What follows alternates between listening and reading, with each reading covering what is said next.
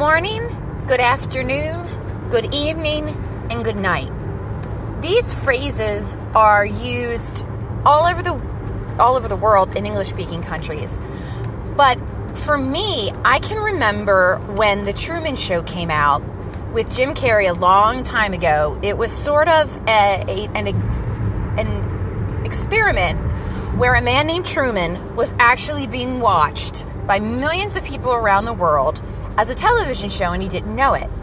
And when he finally realizes it and he decides to embark on his own new adventure by leaving the set, the final image is of him turning, smiling at the camera, and saying good morning, good afternoon, good evening, and good night. And it stuck with me because they are such simple phrases, but they hold such meaning.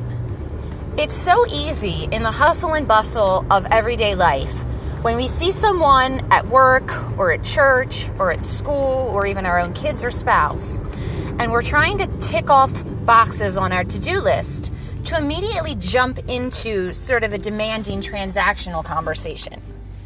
It's Monday morning and you have a report due and you can't have your report due until other people have filled things out. So let's say one of your coworkers, Cindy, was responsible for a big portion of it. And Cindy has not sent it to you. And it is Monday morning and it is due Monday afternoon. And you see her signing in. You can approach it a multitude of ways. But I would like to conjecture just two possible ways. One, which I myself have been guilty of, and many people I'm sure are. And then an opposite way, and talk about the difference between the two. So I'm working with Cindy, and I walk up to her. Cindy, this report is due at 2:30 today, and I'm responsible for sending it in, and I simply cannot finish it unless you give me the part that you're responsible for. Can you please get it done and send it to me? That's approach number one. It may or may not work. Cindy may be in a good mood and able to comply. Cindy might be in a bad mood and in a passive-aggressive way is going to get it to you at the very last minute. We don't know. Now here's the other hypothetical way to approach it. Good morning, Cindy. How was your weekend? She replies, yeah, mine was nice. Thanks for asking. I spent some time with the kids, with the family. Hey, listen, I don't know if you forgot, but we have a report due today at 2:30, and it's really important that I have the part that you're responsible for. Do you think you could get it to me with enough time to edit? Now, two totally different ways, same request. Cindy has to do her job. Cindy has to put together a part of the report that you're responsible for doing. But I'm wondering which method is going to get her more onto your side and make her feel that you recognize her a little bit more as a person. Which one is going to be slower in approach? Which one is going to become a transactional conversation versus a demanding conversation? And I say this because teachers are in the business of people.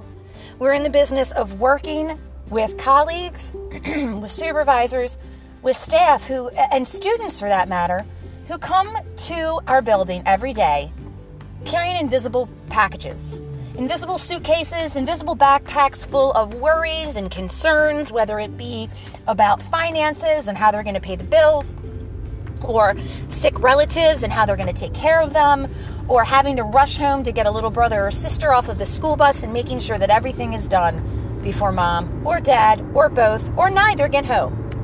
And so we're coming to our schoolhouse full of luggage, and we're already weighed down. There are Sundays where I myself feel like a pack mule between trying to remember my son's extracurricular schedule and my daughter and which weekend they're going to be going back and forth to their father. Oh, and the holidays are coming and so-and-so's coming and I have to make sure that I buy this.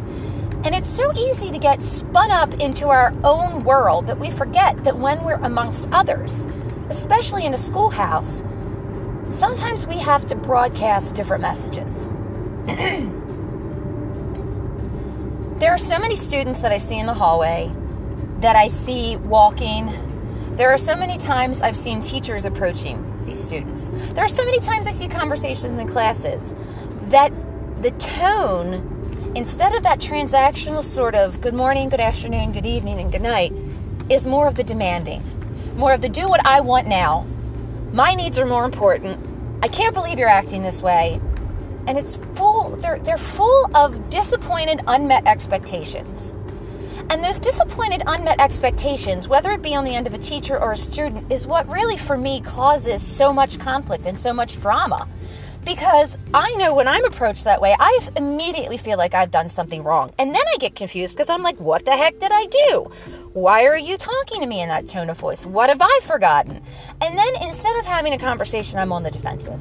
It's happened to me. It's happened to you. It's happened to everyone.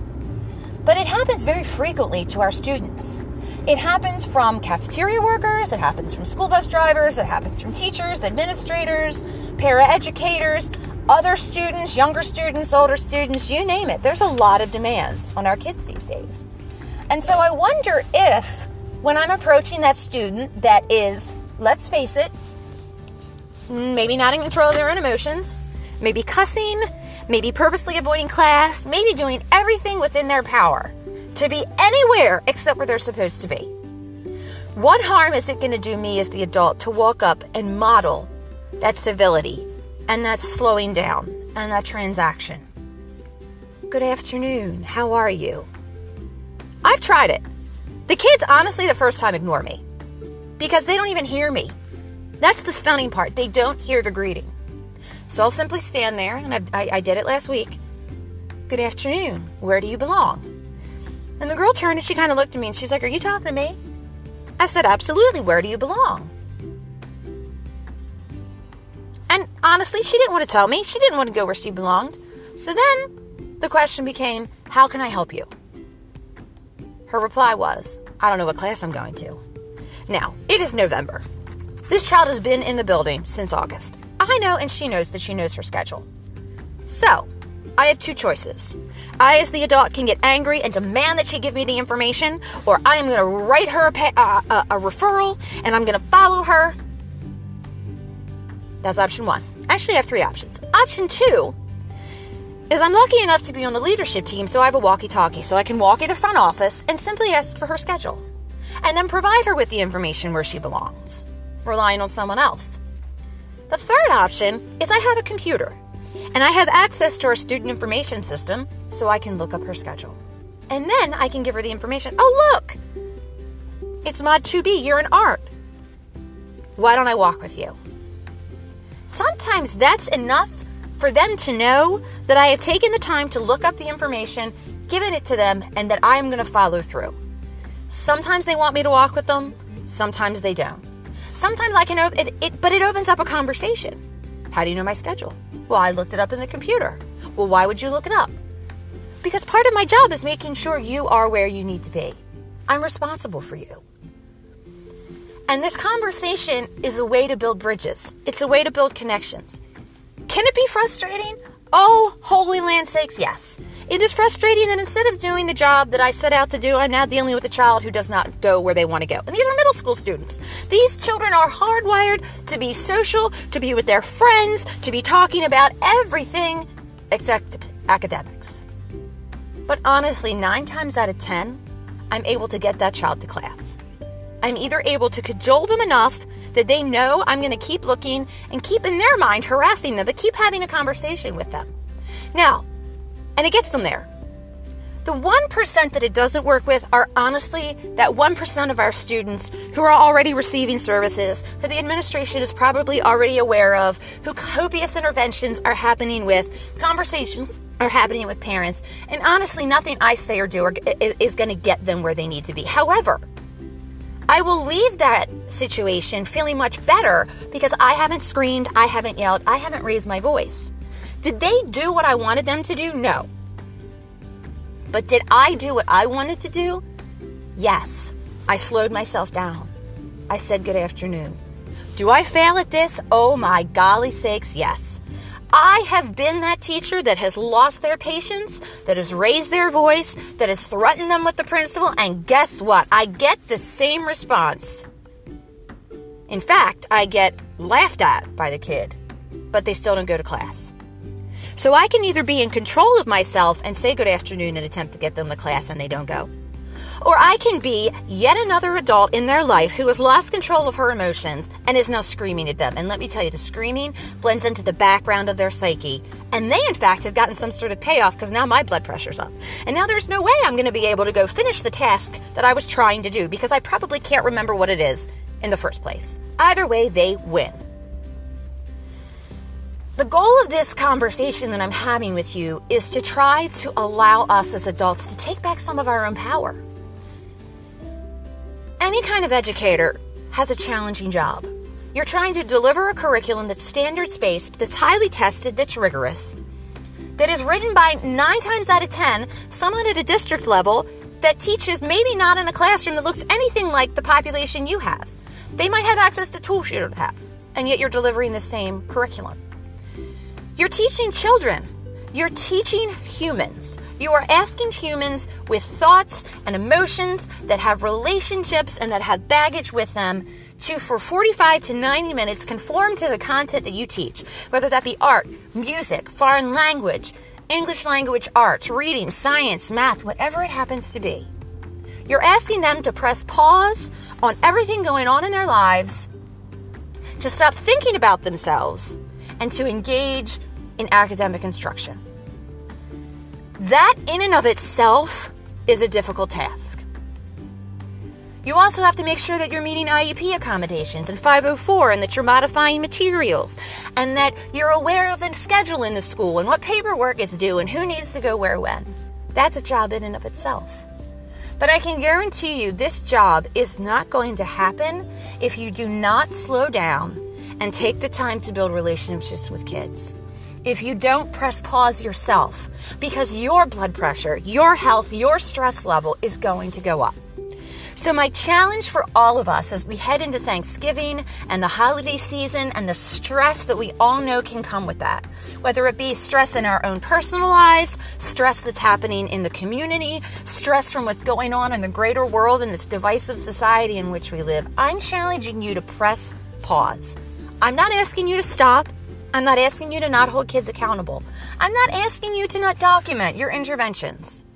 But I'm asking you that when you approach the child, press pause. When you approach your colleague, your boss, your friend, the person in the 7-Eleven, press pause. And instead of going right into what they're saying or what you need, greet them. Good morning. Good afternoon. Good evening. Good night. Every time I've done this, they've smiled at me. I have made someone smile. And 9 times out of 10, they say it back to me. They give me a greeting. They let me know that they're invested for that small amount of time. And then normally, before we part ways, it's have a nice day. See you soon. Hope things are going well. I've had strangers tell me Happy Thanksgiving. It happened yesterday at the dollar store because I was having a conversation with someone. And it presses pause in my life. And it allows me to connect with someone else. And am I going to be demanding sometimes? Absolutely. Am I going to fail? Yes, my God. I have a temper that is crazy. And my own kids will tell you, when I start this good morning, good afternoon, good evening, and good night stuff in the house, they're looking at me like, Mom has lost her mind. She's trying one of these newfangled ideas of hers. But absolutely I'm trying it because I want them to know that even at my age, at almost 42 years old, I still need help regulating my own emotions, and I'm expecting my 15-year-old and my 9-year-old in my own home and the middle school and elementary school students with whom I work every day to do this. No, press pause. Be a model for them. Press pause. Good morning, good afternoon, good evening, good night. Greet the people with whom you're interacting. Make it a transactional conversation because the beauty of a transaction is you give something, but you also receive. If you're interested in learning more about thoughts, philosophy, and pedagogy, continue to listen to the podcast series. Thanks so much. Remember, every teacher counts. Good morning.